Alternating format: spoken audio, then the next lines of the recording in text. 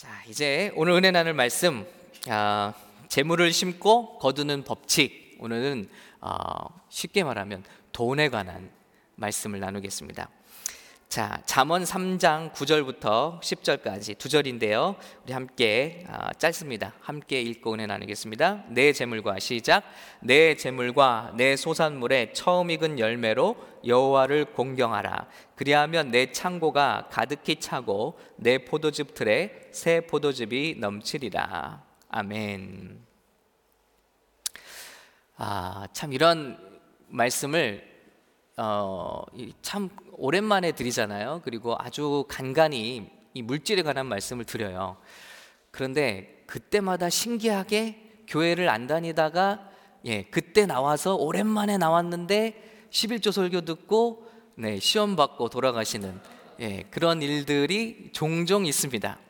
그래서 굉장히 두렵고 떨리는 마음으로 그러나 올해 이미 2달 전부터 우리가 준비한 말씀이기 때문에, 이 순서이기 때문에 이 말씀을 나누고 싶어요. 이 말씀이 왜 중요하냐면요, 우리 세상에서 가장 돈을 많이 벌어본 성공한 사람이잖아요. 오늘 제가 여러분께 제가 돈을 좀 벌어봤는데 이렇게 사용하시길 바랍니다, 이렇게 하시면 돈을 벌 수 있습니다, 이렇게 하시면 여러분 성공합니다 라고 말한다면 하등 들을 가치가 없습니다. 그렇죠? 여러분보다 제가 돈이 없는데 제가 돈에 대해서 무슨 말씀을 드리겠습니까? 그런데 성경에 세상에서 제일 성공하고 제일 부귀영화를 누리고, 우리는 한 가지만도 누리기 힘든데 이분은 부귀영화, 권력, 재산, 재물, 거기다가 쾌락, 아무튼 인간이 누릴 수 있는 모든 것을 다 가지고 누려본 이 솔로몬 왕이 자신의 아들을 정말 사랑하는 마음으로, 이 아들이 하나님 앞에 복을 받는 인생 되기 위하여 주신 잠언 말씀은 우리가 귀담아야 할 줄로 믿습니다. 그 가운데 재물에 대해서 아들에게 주시는 말씀은 뭐냐면, 내 재물과 소산물의 처음 익은 열매로 여호와를 공경하라는 거예요. 그리하면 내 창고가 가득히 차고 내 포도즙 틀에서 새 포도즙이 넘치리라. 그래서 저도 우리 성도님들이 계속해서 말씀드리잖아요. 저는 우리 성도님들이 하나님의 복을 받기 원합니다. 정말 우리 영혼이 가는 천국, 영적인 복, 하나님을 아는 복만이 아니라 우리에게 주어진 이 세상을 살면서 하나님께서 약속하시고 우리 성도들이 풍성히 누리시기 원하는 그 복을 저는 우리 성도님들이 정말 받기를 간절히 원합니다. 그리고 저는 우리 자녀들이 이러한 복을 받기를 간절히 원합니다. 같은 마음으로 우리 성도님들에게 이 말씀을 꼭 드리고 싶습니다. 우리에게 재물의 축복을 주시는데 그 복은 도대체 어디서부터 시작이 되는가 하는 말입니다. 아닌 게 아니라 우리 예수님도 이 재물에 대해서 말씀을 많이 하셨어요. 우리 폴 조사님이 오늘 설교한 내용, 제가 노트를 좀 사용할게요. 믿음에 대해서 예수님이 272번을 말씀하셨다고 해요. 기도에 대해서는 372번, 사랑에 대해서는 714번. 근데 여러분, 돈이나 소유에 대해서 예수님이 무려 몇 번을 말씀하셨냐면요, 2152번. 여기에 제가 찾은 것을 더하면요, 신약에서는 10절마다 한 구절로 드림이나 돈, 소유에 대한 말씀을 하고 있어요. 예수님의 비유 38개 비유 중에 16개가 드림, 돈, 소유에 대한 말씀이라. 여러분, 왜 이렇게 예수님이 우리 제자들에게 또 믿는 성도들에게 돈에 대한 말씀을 많이 하고 계실까요? 그만큼 돈이 우리 삶에 아주 지대한 영향을 주고 있다는 것입니다. 심지어는 예수님 뭐라고 말씀하시냐면, 집 하인이 두 주인을 섬길 수 없나니 혹 이를 미워하고 혹 저를 사랑하거나 혹 이를 중히 여기고 저를 경히 여길 것임이라. 너희는 하나님과 재물을 겸하여 섬길 수 없느니라. 이 세상이 주인이 두 가지가 될 수 있다는 거예요. 하나는 하나님이시고, 한 분은 하나님이시고, 하나는 이 세상의 돈이라는 거예요. 그만큼 강력한 권세를 가지고 있다. 그래서 하나님의 자녀들이 이 돈에 대한 생각이 거듭나지 않으면 그것이 정말 거듭난 것이냐 생각해 볼 수 있다는 거예요. 여러분, 우리가 건강에 대해서 나왔습니다. 건강에 대한 관점이 바뀌어야죠. 내 몸이 내 것이 아니라는 생각, 거기서부터 모든 변화가 시작입니다. 시간을 왜 우리가 구속하라고 그랬죠? 우리 삶은 예수님께서 우리를 위해서 죽으셔서 구원하신 값진 인생이기 때문에 이제는 우리 삶이 아니라 먹든지 마시든지 다 하나님의 영광을 위해서 하기 때문에, 그렇기 때문에 이 모든 것에 씨를 우리가 심는 과정이 시작되었습니다. 건강에 대해서도 그래요. 예배에 대해서도 그래요. 가정에 대해서도 그래요. 무엇부터 시작이죠? 이 모든 것이 관점의 변화부터 시작입니다. 건강이 내 거라고 생각했는데 하나님이 주신 거였어요. 지난주에 나눈 말씀이죠. 마찬가지로 돈에 대한 관점도 철저히 뒤바뀌지 않는다면 우리가 교회를 다닌다 할지라도, 입으로는 예수님을 영접한다 할지라도 거듭나지 않을 수가 있는데, 돈에 대한 관점이 바뀌지 않았다면 거듭남은 거짓말일 수 있다는 것입니다. 그만큼 중요한 얘기예요. 그렇다면 성경은 돈에 대해서 어떤 관점으로 우리가 거듭나야 할 것을 말씀하고 있는가, 이걸 좀 나누기 원합니다. 첫 번째, 돈은 하나님의 선물입니다. 성경적인 관점입니다. Gift from God. 은도 내 것이요 금도 내 것이니라 만군의 여호와의 말이니라. 오늘 이런 물질에 대한 말씀은요, 성도님들에게 교회에 헌금하십시오, 11조 하십시오, 이런 맥락의 것이 아닙니다. 하나님은요, 모든 것의 주인이시라고 말씀하시는 거예요. 은도 내 것이고 원래 내 것이야. 금도 내 것이다. 땅과 거기 충만한 것과 세계와 그 가운데 사는 자들은 다 여호와의 것이로다. 할렐루야. 여러분, 이 관점이 있어야 돼요. 물질이 소유가 나의 것이냐 아니면 본래 하나님의 것이냐, 이것이 거듭난 자의 첫 번째 관점이라. 할렐루야. 하나님께서 천지를 창조하셨습니다. 우리는 하나님께 지으심을 받았고 우주 만물이 무에서부터 유로 창조하심을 받았어요. 저와 여러분, 이 세상에 태어날 때 아무것도 걸치지 않고 벌거벗은 몸으로 태어났습니다. 그런데 이 세상에 누리는 모든 것들, 심지어는 내가 일하고 수고하고 가지고 있는 모든 것들, 눈에 보이는 모든 것들이 다 어디서 왔습니까? 세상은 태양 에너지로부터 왔다 그래요. 그러나 그 태양을 누가 지으셨습니까? 우리 하나님이 지으셨습니다. 세상의 물리의 법칙에도 연력학 1법칙이 있잖아요. 세상의 에너지는 새로 만들어지거나 사라지지 않는다. 모습이 전환될 뿐이다. 이 말을 뒤집어 보면 뭐죠? 지금 우리가 누리고 있는 모든 에너지의 결과물, 이 결과물들은 누군가 불어넣어줬다는 것입니다. 과학 법칙이 하나님의 존재를 증명하고 있어요. 에너지는 절대 새로 만들어지거나 사라지지 않는다. 하나님께서 빛이 있으라 하심에 우주 만물의 에너지가 생겨났고, 우리가 누리는 모든 것들이 하나님의 입김으로부터 나온 하나님의 선물이라는 것입니다. 거듭난 자는 이것을 고백하지 않을 수가 없는 거예요. 할렐루야. 더 이상 우리가 누리는 모든 것이 내 것이 아니라는 것입니다. 창조주가, 실제 주인이 하나님이시고 저와 여러분은 스튜어드, 청직이라는 것입니다. 이 사실을 인정할 수 있는가? 우리 교회도 좀 착각할 때가 있어요. 우리가 관리자이지, 스튜어드, 청직이지 헌금의 주인이거나 물질의 주인이 아니라는 것입니다. 예전에 아주 오래전에 이런 분들도 있었어요. 우리 교육자들 분에 심지어는 교회 헌금이 더 많아지니까 우리 교육자들도 사례비를 더 주셔야 되는 거 아닙니까? 헌금이 많아지는 건 그 돈이 내 돈입니까? 그게 아니잖아요. 물론 언더페이 되고 있다면 물론 당연히 페이를 해드려야죠. 그러나 헌금이 많아진다고 이게 내 재산이 아니잖아요. 이 착각이죠. 그러니까 세상 사람들이 말하는 거예요. 헌금하면 뭐하냐, 목사가 다 가져간다, 이런 말 하는 거예요. 그렇지 않습니다. 착각이에요. 또 오늘날 많은 복음주의자들 그 잘못된 복음에서 교회가 구걸하고 또 성도들에게 하나님께 구걸하는 이미지를 준 것 같아요. 그렇지 않아요. 오늘 말씀처럼 땅과 거기 충만한 것과 세계와 그 가운데 사는 모든 자들은 다 여호와의 것이로다. 할렐루야. 하나님은 부족한 분이 아니십니다.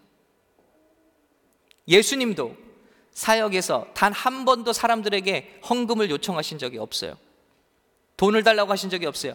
예수님은 가난하게 태어나셨는지 모르지만 예수님의 미니스트리는 풍성했어요.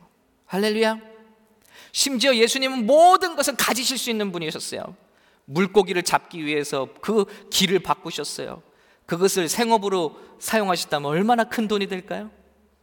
가서 물고기 배를 갈라와라. 그럼 거기 동전이 들어있었어요. 여러분, 나귀를 갖다가 내가 쓰겠다, 가져오라, 주께서 쓰시겠다라면 그들이 순순히 내주었어요. 예수님 필요한 모든 것을 다 그분의 것이에요. 그렇기 때문에 사람들에게 헌금을 달라 하시지 않았습니다. 5만 번 응답받은 조지 뮬러 기도하시죠. 그분도 한 번도 구걸하지 않았대요. 하나님께 기도했습니다. 그리고 공적인 필요를 발표했을 뿐입니다. 이런 일을 위하여 주님, 이런 물질이 필요합니다. 그런데 놀라운 것은 5만 번 기도 응답을 받는 동안 한 번도 구걸하지 않았고 하나님께서 필요한 것 그 이상으로 넘치게 채워주셨다는 것입니다. 할렐루야. 우리 샘물교회도 얼마나 감사한지 몰라요. 제가 이렇게 헌금 설교하지도 않습니다. 그리고 헌금하라고도 하지 않습니다. 근데 우리 성도님들이 얼마나 헌금을 잘하시고 필요한 일에 쓰시는지 몰라요. 그리고 우리가 필요한 일에 한 번도 뭔가 물질이 부족해서 사역이 중단된 적이 없다는 거예요. 할렐루야. 하나님께서 하십니다. 참 어려운 때가 많이 있었습니다. 미국에 와서 어느 때는 저 로렌하이로 넘어가는 길에서 저 다시 넘어오면서 그때 이제 셋째가 태어나고 이제 넷째가 이제 큰 터울을 두고 태어나는데 이제 간신히 구한 싼 집에서 이제 넷째가 태어나면 도저히 뭐 투베드룸 집에서는 살 수가 없잖아요. 그러니까 이제는 이사가 돼야 되는데 참 방법은 없어요. 예? 수입은 늘어나진 않고. 그런데 그런 생각이 드는 거예요. 저 로렌하이를 한번 넘어오는 길에 참 반짝반짝 빛나는 야경이 좋잖아요. 그 집들, 오렌지 카운티 집들. 그러면서 드는 분명한 마음 한 가지가 뭐냐면, 아니 저 집 중에 한 집은 있겠지. 왜? 하나님께서 택하셨고 하나님께서 구원하셨고 내가 가란 것도 아니고 하나님께서 보내셨으니 살 집이 하나 있겠지. 그런데 정말로 하나님은 저희 가족이 살 집을 주셨습니다. 우리 교회에 이렇게 어려운 렌트 자리를 구할 때도 수없이 많은 문을 두들겼어요. 그리고 한 달, 두 달이 지나도록 우리가 렌트를 구할 수가 없게 됐어요. 그러나 마음속에 있는 사실 한 가지는 하나님께서 시작하셨으면 하나님께 분명히 한 자리가 있겠지. 그리고 기적적으로 이 자리를 찾게 되었습니다. 할렐루야. 여러분, 우리가 가진 모든 것은 하나님의 선물입니다. 그리고 하나님께서 그것을 통해서 하나님께 영광 돌리라는 거예요. 이건 뭐냐? 이 주인이 내가 아니라 바로 나다라는 것을 인정하는 것과 같아요. 선악과와도 같다는 거예요. 선악과를 주심으로써 창조주와 피조물과의 관계를 명확하게 선을 그어 놓으셨잖아요. 너희가 내가 준 모든 것을 누릴 수 있지만 선악과는 범하면 안 된다. 마찬가지로 하나님께서 우리에게 명령하실 때 첫 열매와 11조를 드리라고 하시는 이유는 모든 것을 내게 주었지만 그 준 자가 바로 나 여호와 하나님이라는 사실을 잊지 말고 살라는 하나님의 축복의 말씀인 것입니다. 하나님이 가난하셔서, 교회가 가난해서가 아니라 바로 저와 여러분의 신앙의 고백을 원하시는 거예요. 신명기 8장 17절 한번 같이 읽겠습니다. 그러나 시작. 그러나 내가 마음에 이르기를 내 능력과 내 손의 힘으로 내가 이 재물을 얻었다 말할 것이라. 내 하나님 여호와를 기억하라. 그가 내게 재물 얻을 능력을 주셨음이라. 이같이 하심은 내 조상들에게 맹세하신 언약을 오늘과 같이 이루려 하심이니라. 가나안 땅에 들어갈 2세대들을 향하여 모세가 설교합니다. 너희는 분명히 가나안 땅을 차지할 거야. 그리고 하나님께 주신 놀라운 젖과 꿀이 흐르는 땅을 차지하고 그 땅의 소산물들을 너희가 차지하게 될 거야. 그러나 그때에 내가 두렵다. 하나님의 말씀입니다. 너희가 그것을 원하는 대로 가질 때 두렵다는 거예요. 그리고 말하기를 이는 내 능력과 내 손의 힘으로 이 재물을 내가 이 재물을 얻었다 말할까 두렵다는. 그것을 치는 고백이 무엇입니까? 아, 주께로부터 온 것이구나. 그것이 바로 그 고백이 첫 열매와 11조의 고백이라는 것입니다. 이렇게 돈에 대해서 첫 번째, 소유가 주님의 것이라고 바뀌는 사람들이 거듭난 자의 고백이라는 것입니다. 할렐루야. 두 번째는요, 돈은 수단이라는 거예요. 아주 번역을 잘 해주셨어요. Money is the mean, 수단이에요. meaning이 아닙니다. 우리의 목적이 아니에요. 삶의 목적이 될 수 없어요. 어떤 청년이 예전에 얘기한 게 기억나요. 저는요, 인생에 빨리 돈을 벌어서 안정된 삶을 살고 싶습니다. 그게 제 목표입니다. 이게 바로 돈이 목적이 된 인생이에요. 돈은 여러분에게 여러 가지 수단을 줄 수 있어요. 여러분의 꿈을 이루는 방법을 도와줄 수는 있어요. 그러나 그것이 우리의 목적이 되어서는 안 될 줄로 믿습니다. 성경도 돈이 나쁘다고 한 적은 없어요. 그러나 돈을 목적으로 삼고 돈을 사랑하게 되면 오류에 빠진다는 거예요. 디모데전서 6장 10절 같이 읽겠습니다. 돈을 시작. 돈을 사랑함이 일만하게 뿌리가 되나니 이것을 사모하는 자들이 미혹을 받아 믿음에서 떠나 많은 근심으로 자기를 찔렀도다. For the love of money, not money, but for the love of money. 돈을 향한 사랑, 그것이 문제라는 거예요. 혹은 반대로 돈을 아주 무섭게 여기는 사람들도 있어요. 우리 몇 년 전에 청년들을 훈련할 때 우리 재정 세미나가 있었죠. 근데 그 강사님, 목사님이 오셔서 청년들에게 물어봤어요. 여기 돈을 별로 벌고 싶지 않은 사람들 한번 손 들어봐라. 그랬더니 제가 깜짝 놀랐어요. 많은 청년이 손을 들었어요. 저는 돈을 별로 벌고 싶지 않습니다. 이상하다. 우리 교회 청년들은 믿음이 너무 적구나. 여러분, 그러나 돈을 두려워하는 거예요. 돈을 가지게 되면 죄를 짓지 않을까. 돈을 무서워하는 거예요. 돈이 가치이지만 가치 자체는 아니라는 것입니다. 가치를 주지만요, 우리가 이것을 어떻게 사용하느냐, 성경은 그것에 대해서 말하고 있다는 거예요. 예를 들어 돈에는 시간과 정성이 들어있어요. 우리 어른분들이 청년들을 때가 될 때 선교지를 보내기 위해서 선교비를 주십니다. 그럼 어떻게 해요? 내가 못 가지만 청년들이 일하면서 선교지를 가려면 2번의 희생을 치러야 돼요. 자기 일을 쉬어야 되죠. 그러면 월급을 못 받죠. 그리고 가는 수고가 있죠. 가서 수고하는 수고. 그런데 어떻게 해요? 우리 가능한 분들이 돈을 주세요. 그러면 그것으로 시간을 버는 거예요. 노력을 버는 거예요. 그래서 누군가에겐 기회가 된다는 것입니다. 이것이 돈에 쓰이는 방법이라는 거예요.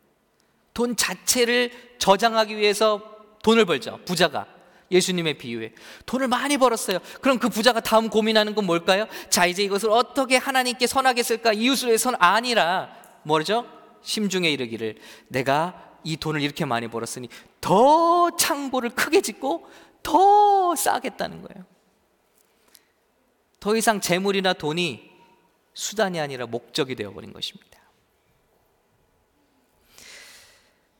우리 한 방송 중에서 제가 보게 되었어요. 지난 1년간 쿼런틴 기간 동안 세들백 교회를 통해서, 온라인 교회를 통해서 예수님을 영접한 케이스가요 24,000 케이스가 나왔대요.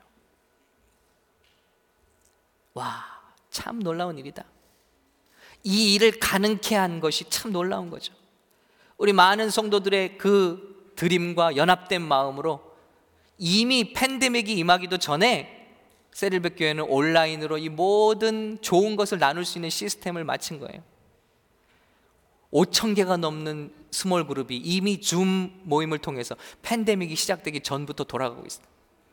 그런데 온라인 시대가 되자 그것이 빛을 발해서 24,000명에 달하는 사람들이 온라인을 통해서 예수님을 영접했다는 것입니다. 이것이 아름답게 물질이 쓰이는 그런 한 예가 되겠다는 것입니다. 11조를 드리라 합니다. 그 11조의 용도가 무엇입니까? 제사장들의 살림은 물론이고 성전 관리, 구제, 교제, 이 모든 일을 통해서 주님의 나라가 굳게 세워지는 수단이 된다는 것입니다. 11조를 위한 11조가 아니라 그것을 통해서 이런 주의 종들이 세워지고 교회들이 세워지고 구제하게 되고 교제하게 되는, 성도들이 교제하는 것도 포함되어 있어요.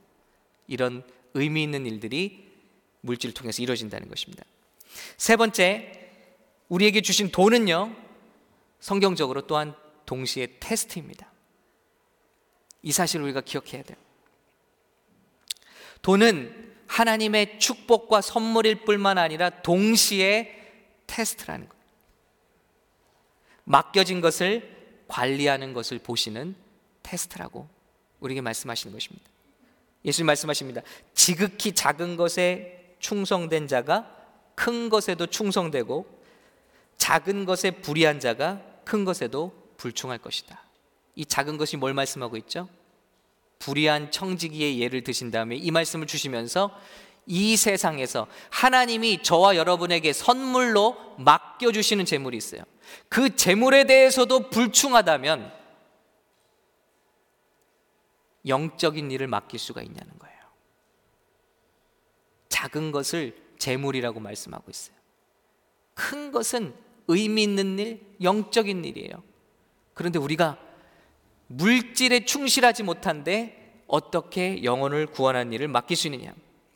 한번 더 읽어드리겠습니다. 누가복음 16장 10절입니다. 지극히 작은 것에 충성된 자는 큰 것에도 충성되고, 지극히 작은 것에 불의한 자는 큰 것에도 불의하니라. 너희가 만일 불의한 재물, 여기 나오죠? 불의한 재물에도 충성하지 아니하면 누가 참된 것으로 너희에게 맡기겠느냐.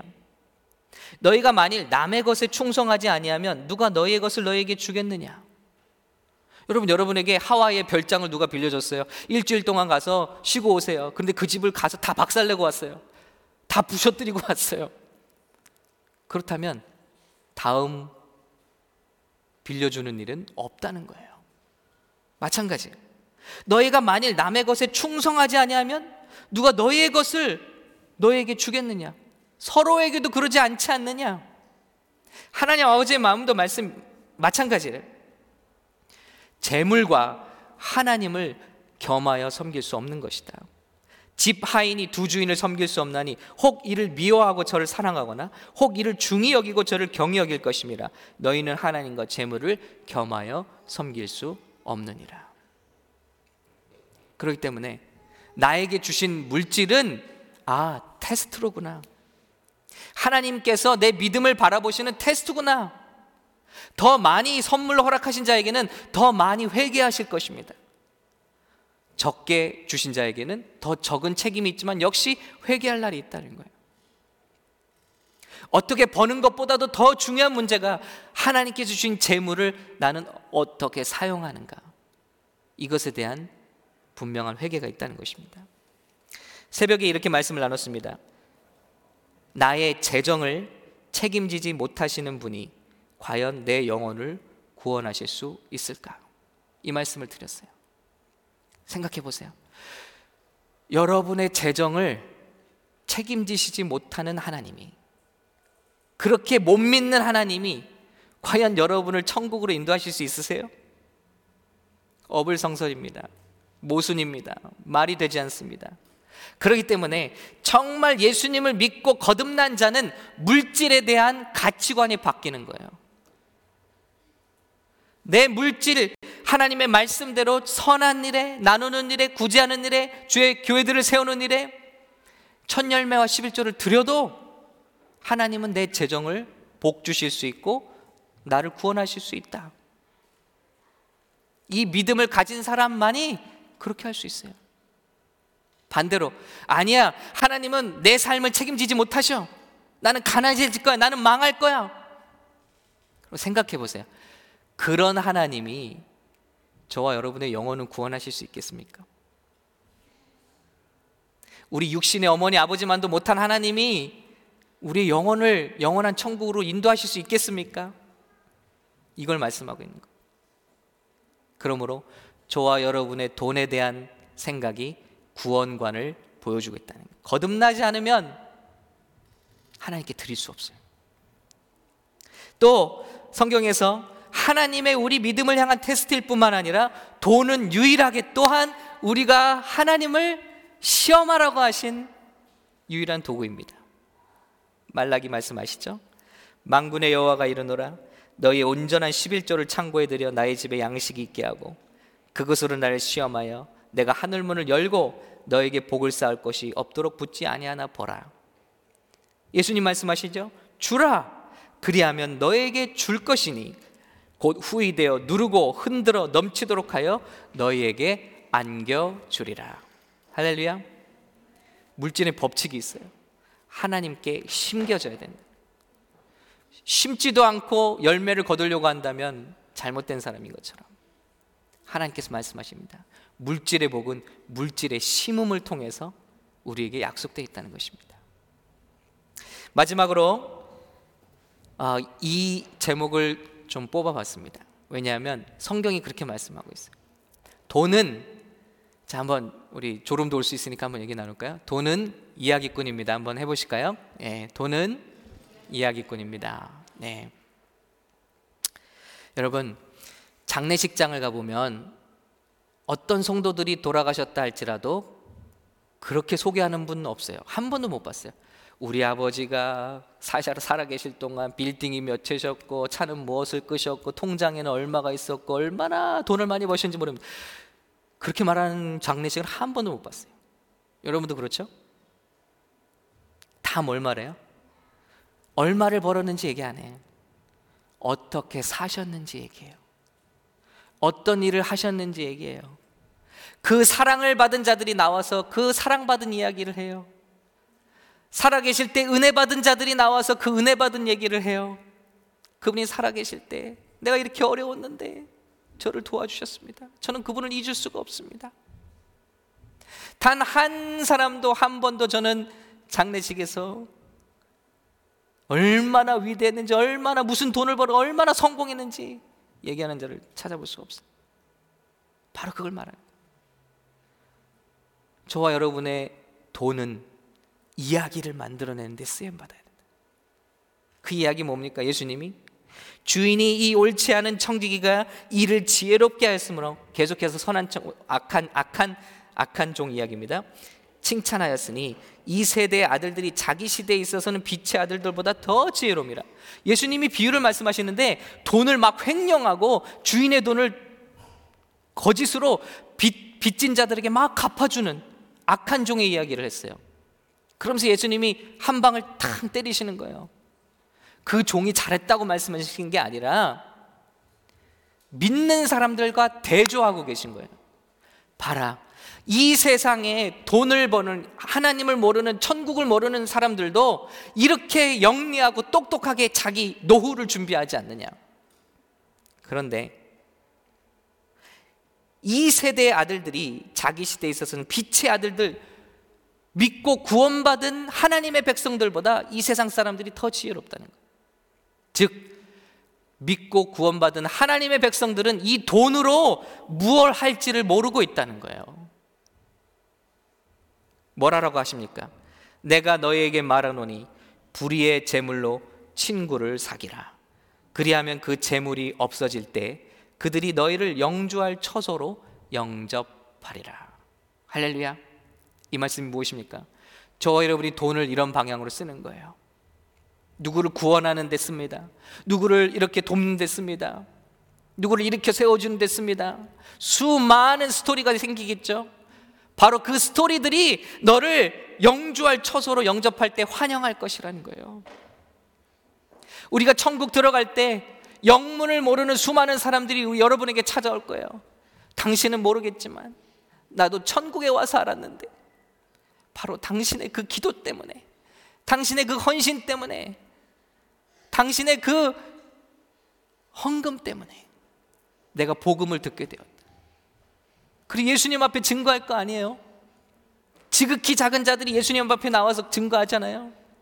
제가 줄일 때 먹을 것을 주었고 목마를 때 마실 것을 주었습니다. 여러분, 저와 여러분이 주님의 나라 갈 때 수많은 여러분 알고도 알지 못했던 영혼들이 나와서 바로 이 교회 때문에, 바로 우리 권사님들 때문에, 우리 당신의 기도 때문에 내가 예수님을 믿고 영접하고 구원을 받았다. 이렇게 쓰임을 받으라는 거예요.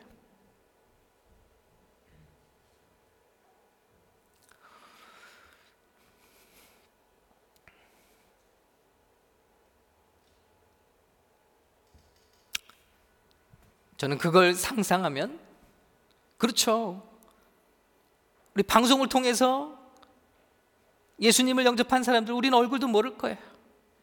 한국에서, 다른 나라들에서, 움직이는 차 안에서. 예전에 그런 간증도 들었거든요. 제가 운전하는 차 안에서 가다가 가정에 대한 설교를 듣고 펑펑 울고 회개했습니다. 그리고 차를 옆으로 세울 수밖에 없었어요. 그리고 남편과 화해가 됐습니다. 그래서 우리 가정이 살아날 수 있었어요. 그런 기회를 주셔서 감사합니다. 여러분, 제게 들린 간증이지만 또 들리지 않은 간증이 얼마나 많이 있겠어요. 그것은 제가 한 것도 아니고 우리 하나님께서 비전을 주시고 세우신 이 교회를 통하여서, 여러분의 헌신과 기도와 또 그 드림을 통해서 다 이루어진 줄로 믿습니다. 개인적으로 정말 돌이켜보니까 오늘 말씀을 생각하면서 어려울 때 도와주신 분들이 참 많이 계시더라고요. 축복해드렸어요. 이야기들이, 스토리들이야. 심지어는 아기를 낳고 기저귀를 계속 대어주신 분도 있어요. 참 감사하다. 우리 어떤 성도들은 신학생들을 위한 장학금으로 맡겨오신 분들도 있었고, 어떤 분은 본인이 나이 들어서 이제 선교 가기도 못하니 나 대신 청년 하나를 보내달라고 하신 적도 있어요. 또 우리 교회 어떤 우리 권사님은 정말 1년의 생활비를 가지고 우리 선교사들이 세워진 데 쓰게 해달라고, 거동도 제대로 못하시는 우리 권사님. 또 우리 어떤 권사님은 우리 청년들이 한 달에 한 번 모여서 예배할 때마다 그 음식을 제가 이렇게 제공하겠습니다. 보시기 바래요.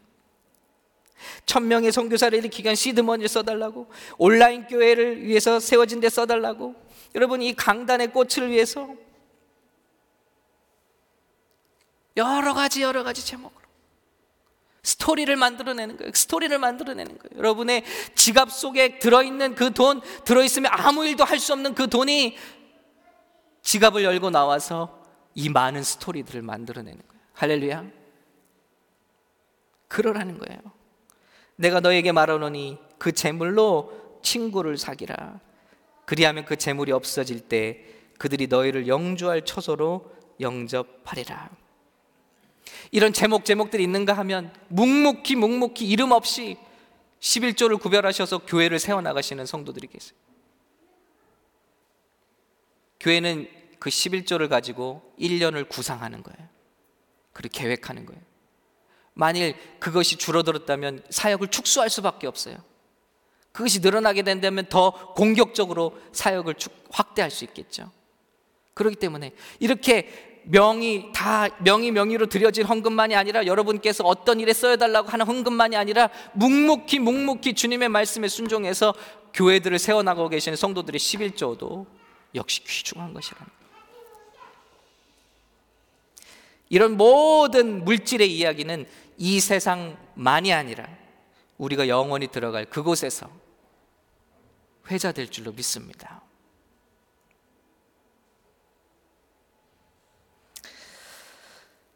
할렐루야. 너무나 귀한 거예요. 그래서 돈은 그 자체는 아무것도 아니지만 하나님의 사람들의 손에 들릴 때 이 세상을 구원하는 놀라운 하나님의 능력이 되는 줄로 믿습니다. 말씀을 마칠게요. 오늘 이 세상의 모든 성공의 끝에 갔던 사람이 말합니다. 내 재물과 소산물의 처음 익은 열매로 여호와를 공경하라. 이 말씀은요, 모든 세상의 질서를 제자리로 돌려놓는 지혜입니다. 첫 열매와 11조. 내 것이라고 주장하고 싶을 때, 이기적인 욕망이 나를 사로잡을 때 떼어버리는 거예요. 하나님 앞에 놓아버리는 거예요. 세상 앞에 놓아버리고 이 모든 것의 주인이 내가 아니라 하나님 당신입니다를 고백하는 것. 저는 이 결과들을 봅니다.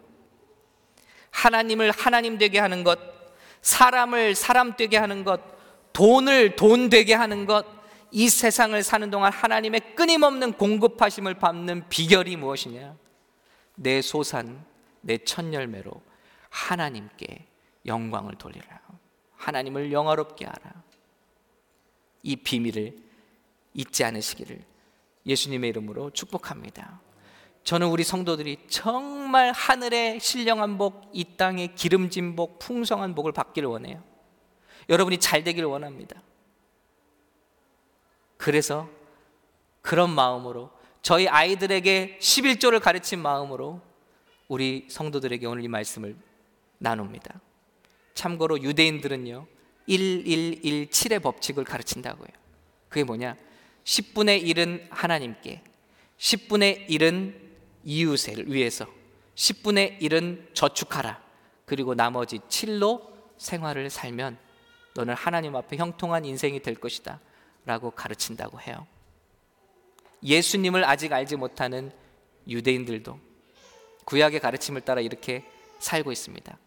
그러나 우리는 예수님의 피값으로 씻음받고 사심받은 하나님의 소유요, 온 세상과 열방을 향해서 영혼을 구원할 우리 교회와 우리 성도들, 그 백성들은 오늘 하나님의 이 승리의 법칙을 따라 심으시고 놀라운 하나님의 열매를 허락하시는 열매와 축복을 거두시는 그 복이 가정마다 가득하게 되시기를 예수님의 이름으로 축원합니다.